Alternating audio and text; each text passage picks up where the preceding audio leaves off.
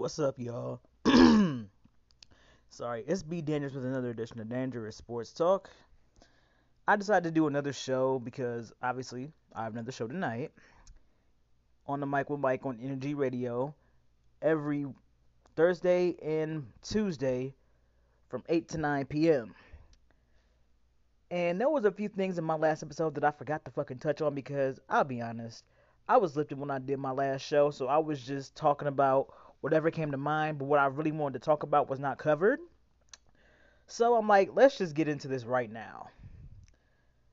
So, Patrick Beverley is one of my least favorite NBA players because not only is he a dirty player, and it's been proven time and time again, dude talks all types of shit and never has the skills or team to back up his shit talking for nothing.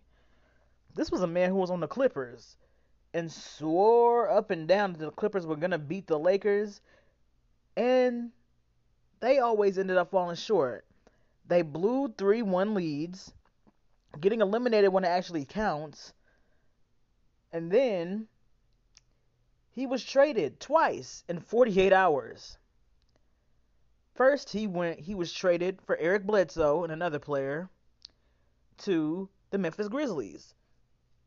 Then not even a full day or 2 days passed, and he was traded to the Timberwolves. So pretty much your reward for all the shit talking that you did versus more relevant players than you ever will be was being passed around like a blunt in the league. Because, like I said, Patrick Beverley is not one of my favorite players at all. As a person, it's hard to say because I really don't know who Patrick Beverley is as a man. But from what little glimpses that he shows in his quotes and how he talks and how much shit he spews out to the media, it's clear that dude is a dick. And I don't like him. So for his sake, I hope he actually succeeds in Minnesota. And all that shit talking that he was doing, all that barking that he was doing on the Clippers, that's going to turn into many, many whimpers. Okay, next subject. Everyone's favorite hopeful sports superstar, Tim Tebow, was cut by the Jacksonville Jaguars. And honestly, I'm not surprised by this at all. Because me and Mike talked about this on Tuesday. Tim Tebow has never played another position in football other than quarterback in his entire life. So to try to make that transition to tight end, knowing that you gotta run routes and block, and you don't know what the fuck you're doing, that says a lot. Because we know what you can do at quarterback, okay? You succeeded in doing that in college, of course, which led to the infatuation with the media's wanting some type of Tebow time in the sports world. And Tim Tebow wasn't no small dude, you know what I'm saying? He's a pretty big dude. But when he was going against the lineman, and I don't know if you guys have seen the video of him. I think it was at practice or something like that. And dude just threw Tim Tebow like he was a feather. Because I'm like, he's been doing this. Like he's a lineman for a living in the NFL. So if you were gonna attempt to do tight end, the least you could have done was prepare yourself for what was expected from this position. We know tight ends are always the tall, lanky guys on the field that can make hard to catch balls and make plays. You know what I'm saying? That's what a tight end is. And one of my favorite tight ends is Tony Gonzalez. Absolutely love Tony. But anyway, Tim Tebow as a tight end, I already didn't know how that was going to work out. But I had a gut feeling that things were not going to pan out well for him at that point. So seeing that Jacksonville says, you know what, we're not even going to take a chance. Like, we already took a chance in signing you in the first place. And then you don't even make it to the second week of preseason? Like, dude. Like, I won't knock Tim Tebow as a person. Like, he's a good man. Genuinely good guy. He was good at calling college sports for ESPN. He can do that. But, like I said, the sports world is enamored with Tim Tebow and wants some kind of Tebow time in the sports world.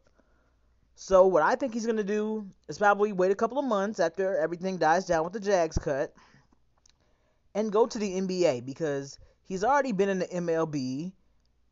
He's obviously been in the NFL. So what's to stop him from trying to conquer basketball? That's just what I think, but I wouldn't be surprised if it actually happened. Oh, Lord. Now to the final subject. LaHee James is upset that ESPN picked Giannis as the best player in the league over him.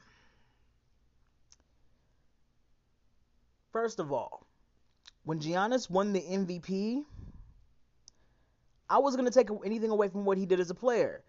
Giannis is exactly what he's billed as, a Greek freak. He does freakish shit on the court.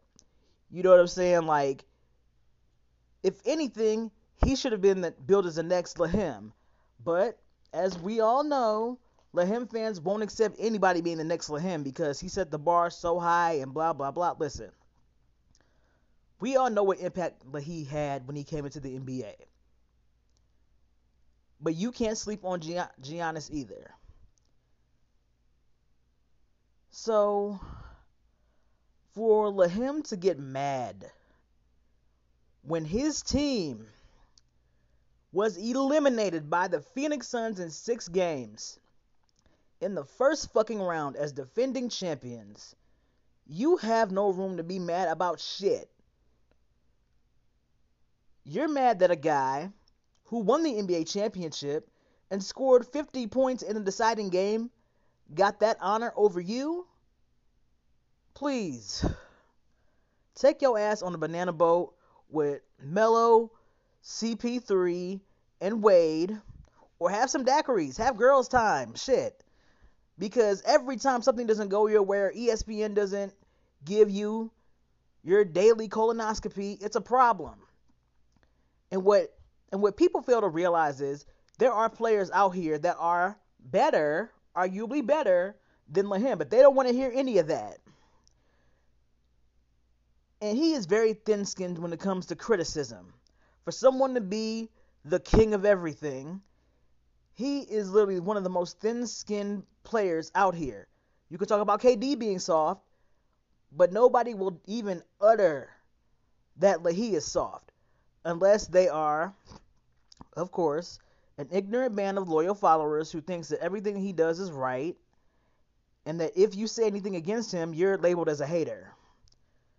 Trust me, there's nothing any Lahim fans can tell me that I haven't already heard myself many times before. So, if any Lahim fans hear this and they say that I'm a hater, trust me, join the club. Join the fucking club because it's nothing new here. I've always voiced my displeasure for him. I always said that he seemed fake to me. Something about him never clicked for me. And oh my God. What kills me is people think that you're just supposed to like him. You have to like him. Sorry, I got an alert and it says LeBron James reacted receiving 0 votes for NBA's best player in the offseason survey. Well, yes, you got 0 votes. And I already explained the reason why you got 0 votes. Why would they reward a player who got eliminated in the first damn round as the defending champions?